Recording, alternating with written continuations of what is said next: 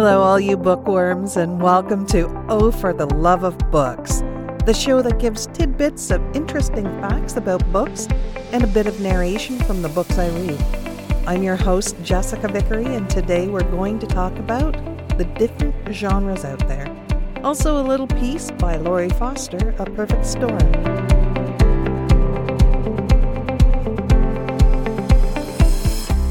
How many book genres are there? Well, it depends on who you ask. If you take subgenres into account, over on Readsy Discovery, they have 107 different categories, while Amazon has over 16,000. So, the two main ones are fiction and nonfiction.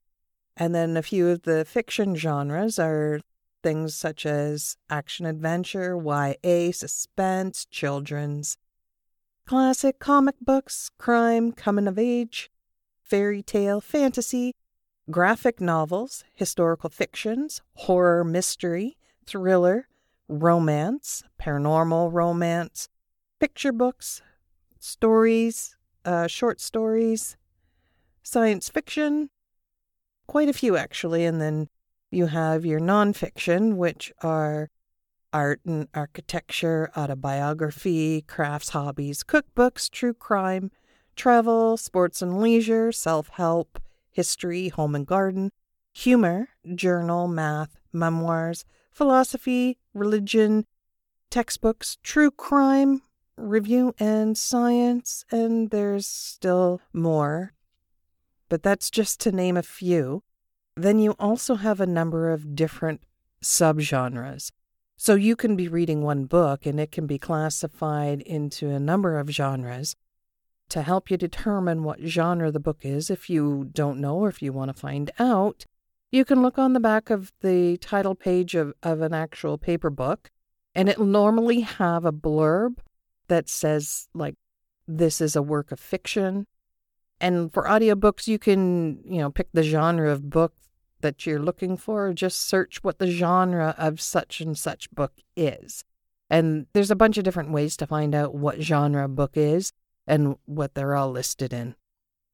But then on a similar topic, the book that I'm actually going to read to you is actually in a couple of genres, and it's romance or contemporary romance, and it's a fiction. So now here's a piece of A Perfect Storm by Laurie Foster, the fourth book in the Men Who Walk the Edge of Honor series. She is another one of our go-to authors. We've really enjoyed her books. They're fast-paced and they keep you interested. Warning though, this is going to contain some sexual content. It's not going to be graphic or anything. It's just going to be like an insinuation and different things like that.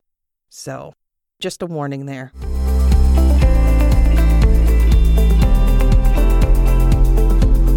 Arizona Storm sat quietly on the overstuffed chair, her chin resting on her drawn-up knees, her fingers laced together around her shins, waiting.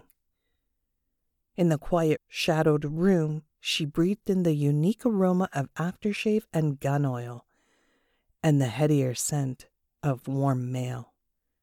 On the back of the chair behind her, he tossed his jeans and rumpled t-shirt. Close at hand on the nightstand, he'd placed his freshly cleaned gun and his deadly switchblade. His discarded boxers lay on the floor. He fascinated her. After breaking into his house, she removed her sneakers and put them next to his boots by the front door. The air conditioning, set on high, left her toes cold, but he'd covered himself with no more than a thin sheet.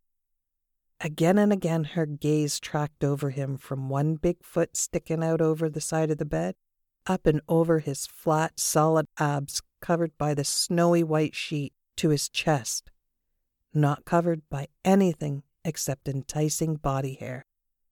With one arm behind his head, she saw his underarm and the dark tuft of hair there. Seeing that almost made him look vulnerable. Except that, despite his relaxed pose, the positioning of his long arm made a thick bicep bulge. At nearly 6.5 feet tall, solidly built and finely sculpted, Spencer Lark was one of the biggest, strongest, most impressive men she had ever met, and she knew some really prime specimens. His long lashes shadowed his high cheekbones, but that didn't detract from the bruising beneath one eye. A recent fight? She smiled while picturing it, sure that Spencer had come out ahead. His skill at fighting intrigued her even more than his big bod. Amazing, but even his slightly crooked nose held her rapt.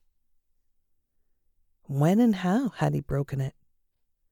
She inhaled a deep breath and let it out in a quiet sigh that, given the silence in his home and Spencer's acute instincts, disturbed his slumber. Arizona admitted to herself that maybe she wanted to wake him. After all, she'd been watching him and waiting for a while now. His head turned on the pillow. His legs shifted. Holding herself perfectly still, she waited to see if he'd awaken, what he'd do, what he'd say. She didn't know him all that well, and yet she did. Sort of. They'd met nearly a month ago while they were both on a sting. Immediately, they'd butted heads, and he'd infuriated her by interfering with her life. But worse, he robbed her of the revenge she desperately craved. Sure, he had his own need for revenge, so she understood his motives. She didn't forgive him, not yet anyway. But she did understand. At least she thought she did. Once they'd talk it over, then she'd decide for sure. He made a soft, gravelly sound as he stretched that long, strong body, his chin tucked in, muscles flexed. The sheet tented. Eyes widening, Arizona stared, not really alarmed, but no longer so at ease either. She had a very dark history with aroused men, so she doubted she'd ever be unaffected by them. But she didn't let it get in her way, not when she wanted something, not when she had a goal in mind. She knew she should have taken Spencer's gun, at the very least moved it out of his reach, but instead, she found him in bed, and before she'd even thought it through, she'd taken the empty seat and settled in to study him while he slept. Since that fateful day when her destiny had been stolen from her, she'd seen him only a handful of times. She tried to stay away. She tried to forget about him. She hadn't been successful. Stretching, he brought his hand out from behind his head, around to rub over his hair, across his face, down his chest. As he gave a sleepy, growling groan of waking, the hand disappeared under the sheet. Arizona's lips parted and her heartbeat tripped up. She cleared her throat. Spence? Freezing without moving any other body part, he opened his eyes and met her gaze. She frowned at him. He didn't look super startled, and he said nothing. He just stared at her, with his hand still under there. Yeah, semi-satisfied with his frozen reaction, she nodded at his lap. You weren't going for a little tug, were you? Because as your spectator, I'd just as soon not see it. He brought his hand out and put it back behind his head, still silent, still watching her, almost relaxed. His gaze was so dark, so compelling. She felt like squirming, damn it. I mean, I guess I could wait in the other room if it's really necessary. That is, if you don't take too long. He disappointed her by not reacting, as if he'd often woke with an uninvited woman playing voyeur in his bedroom. He looked her over from her bare toes up to her long, wind-tangled hair. Been here long? Maybe half an hour or so. Curiosity prompted her to ask. Were you going to, you know? She nodded at his lap. Most men say hi to the boys first thing. Say hi? With no sign of discomfort, he shrugged one shoulder. You broke in. A statement, not a question. She did her own casual shrug. Since you're not dumb enough to leave the place unlocked, yeah, I had to. He turned his head, but not to check on the time. He saw the gun still on the nightstand where he'd left it, and brought his gaze back to hers again. You know how to make coffee? One eyebrow lifted high. Trying to get me out of the room so you could leave the bed? I'm not squeamish, you know. I mean, with my background, I've seen plenty of... He threw off the sheet and sat up, effectively shutting down her snide retort. Oh boy. If you don't know how to make coffee, just say so. Spencer stretched again, harder, longer this time. Sitting on the side of the bed, he snagged up his boxers and stepped into them. As he stood, he pulled them up. They fit like a glove. He still had a tent going, and she still stared. He picked up the gun and, given away some trust issues, checked to make sure she hadn't unloaded it. Discovering she hadn't touched it at all, he nodded in satisfaction. As he passed her, he chucked her under the chin. It's called morning wood, little girl. No reason for alarm. Gun in hand, he went on past her into the bathroom. The door closed quietly behind him. Belatedly, Arizona got her mouth shut. Oh, how she hated when he called her little girl. As of today, she wasn't quite as young as he thought. And given her experiences, well, she hadn't felt like a kid in a very long time. Her brows snapped down and her spine stiffened. She would not let him get to her. No way. This was her game. She would call the shots, and if anyone had to be tongue-tied, it'd be him. She shoved to her feet, but did not stomp. Excess of emotion gave away too much. She didn't want him to know how he affected her. At the bathroom door, voice cold and collected, she stated, I'll be in the kitchen. Minutes later, just to prove a point, she went about making coffee. Spencer stood with his hands braced on the porcelain sink, his head hanging, his muscles twitchy. What the hell? Sure, he knew Arizona Storm was a reckless, impetuous, headstrong girl. He'd figured that out in the first few seconds of her acquaintance. But breaking and entering? Why the hell had she sat there watching him sleep? He felt violated, angry. He felt extreme pity for her. Damn, but he didn't want her. Not in his house, not in his head. He could control the first. Hadn't had much luck controlling the second. Not trusting her to respect his privacy, knowing damn good and well she would snoop without remorse, he gave up the idea of a shower and shave, and instead rushed through brushing his teeth, splashing his face, and finger-combing his hair. Since she wasn't in his bedroom anymore, he took the time to pull on jeans, but rather than mess with the holster, he just stuck the gun in his waistband. He grabbed up his knife, opened it, closed it again, and slid it into his pocket. Barefoot and shirtless, he went in search of Arizona. And he had to admit, anticipation chased away the cobwebs of old memories and lack of sleep. Seeing her slumped in a kitchen chair, arms crossed, one foot hooked behind a chair leg, jolted his senses even more. God almighty, she was beautiful. Slim, long-legged, and generously stacked, with a face like a wet dream. Arizona would turn heads wherever she went. Dark, wavy hair hung down her back, usually in disarray. Honey-colored skin seemed in direct contrast with light blue, heavily lashed eyes. A full mouth, a strong chin, high cheekbones. He wondered at the mixed heritage that had produced such a dream. As he stood unnoticed in the doorway, she chewed her thumbnail.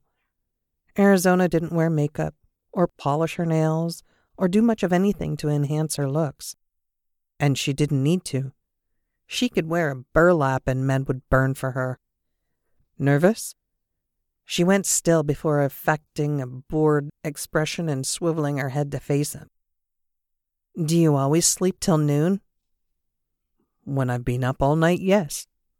He made a beeline for the coffee pot, but didn't thank her for making it. After all, She'd come in uninvited.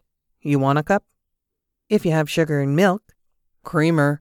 He poured 2 cups and set them on the table, then got the creamer from the fridge. The sugar bowl sat in the middle of the table, framed by salt and pepper shakers. Like many of the things in his kitchen, they resembled cows in one way or another. His wife had bought the novelty items years ago. While blowing on the hot coffee, Spencer ruthlessly squished bad memories. Arizona loaded her coffee with 2 heaping spoonfuls of sugar and liberal splash of the cream. He watched her lush mouth as she sipped again. Shaking himself, he took a drink and nearly choked. Strong enough to peel the lining from his throat, it was the worst coffee he had ever tasted. Arizona didn't seem to notice, though, so he manned up and drank without complaint. The overdose of caffeine would do him good. Silence dragged out while they each gave attention to their coffee. He wouldn't be the first to break. Finally, she eyed him. How come you were out so late? Carousing? Actually, he needed to expend some energy for reasons he wouldn't yet examine too closely. Shrugging, he said, I hit up a bar, found a little trouble. He looked at her. You know how it is, right? To his disgruntlement, she nodded. Yeah, I did the same, but I fared better than you. Her mouth quirked in a small grin and she winked. No black eye. Had she really been in a bar, looking for trouble? Again? He didn't need to defend himself. Not to her, but still he said, You should see the other 3 guys. Yeah? Only 3? Tisking, she let her gaze drift over him. Any other bruises? No. She propped her chin on her fist. One lucky punch, huh?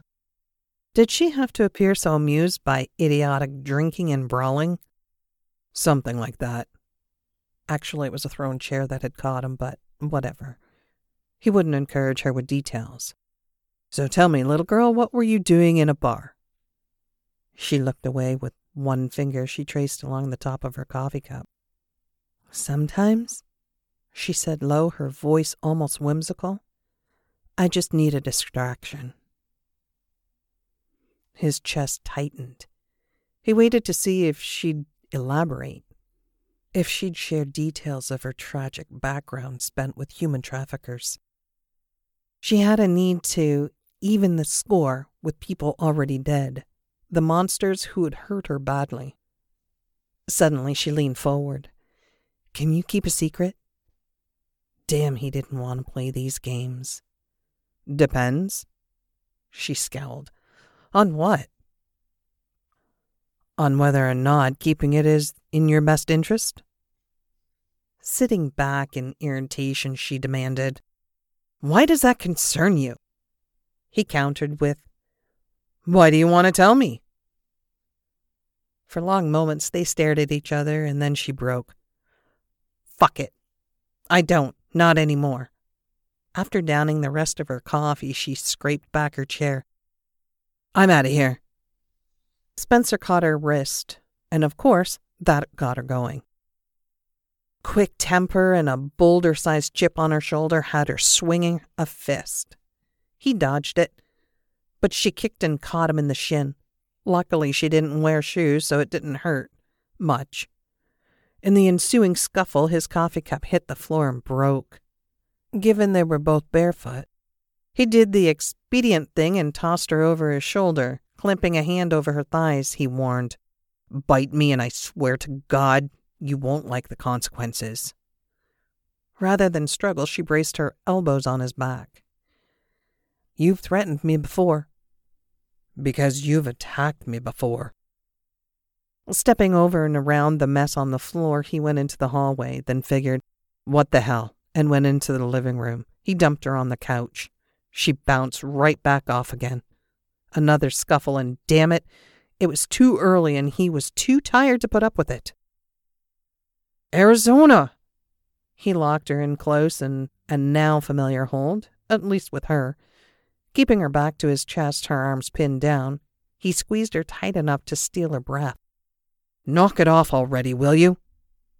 Her head dropped back against his chest so she could glare at him. He waited, refusing to relent, driven by God knew what. She gave one sharp nod. Spencer opened his arms but quickly stepped back out of her reach. "Okay?" "Screw you." So much animosity, so much rage at the world. She'd never admit it, but Arizona needed a friend, a confidant. And if it put him through hell, well, so what? He'd been in hell for a while now. "You came to me, remember? And now I'm trying to leave." His head pounded. If she walked out now, he'd spend the rest of the day worrying about her, or following her. He worked his jaw, then said, "I'll keep your secret. What is it?" "Oh, aren't you the generous one?" He sighed. "The sneer is unappealing. Just tell me what it is." The narrowing of her eyes emphasized the pale, bright blue color and the thickness of her long, inky lashes. She drew 2 deep breaths, making it tough for him to keep his attention off her chest. "It's my birthday." Huh. Of all the things he had imagined, that wasn't one of them. It wasn't even one of the top 50.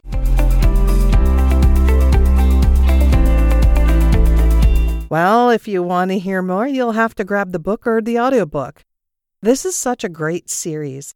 It has you on the edge of your seat with suspense and laughing out loud at times with a little bit of tears thrown in.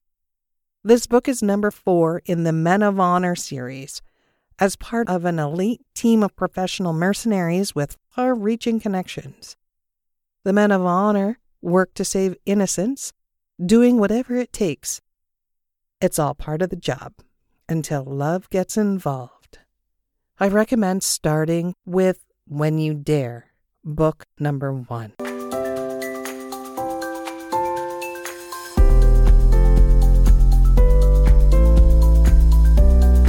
Well, that concludes my episode for today. I want to thank you all who have taken the time from your day to listen to me talk. I hope you found the information I gave you interesting. For those who are interested, next week's podcast is going to be about weirdest book bindings. If you like my podcast, subscribe to my show, or please send me an email to jessvicvoice@outlook.com. That's jessvicvoice@outlook.com with your thoughts and questions. I'd love to read some out on the show. Thank you again, and please join me next week on Oh for the Love of Books. And as always, dream big and keep reading.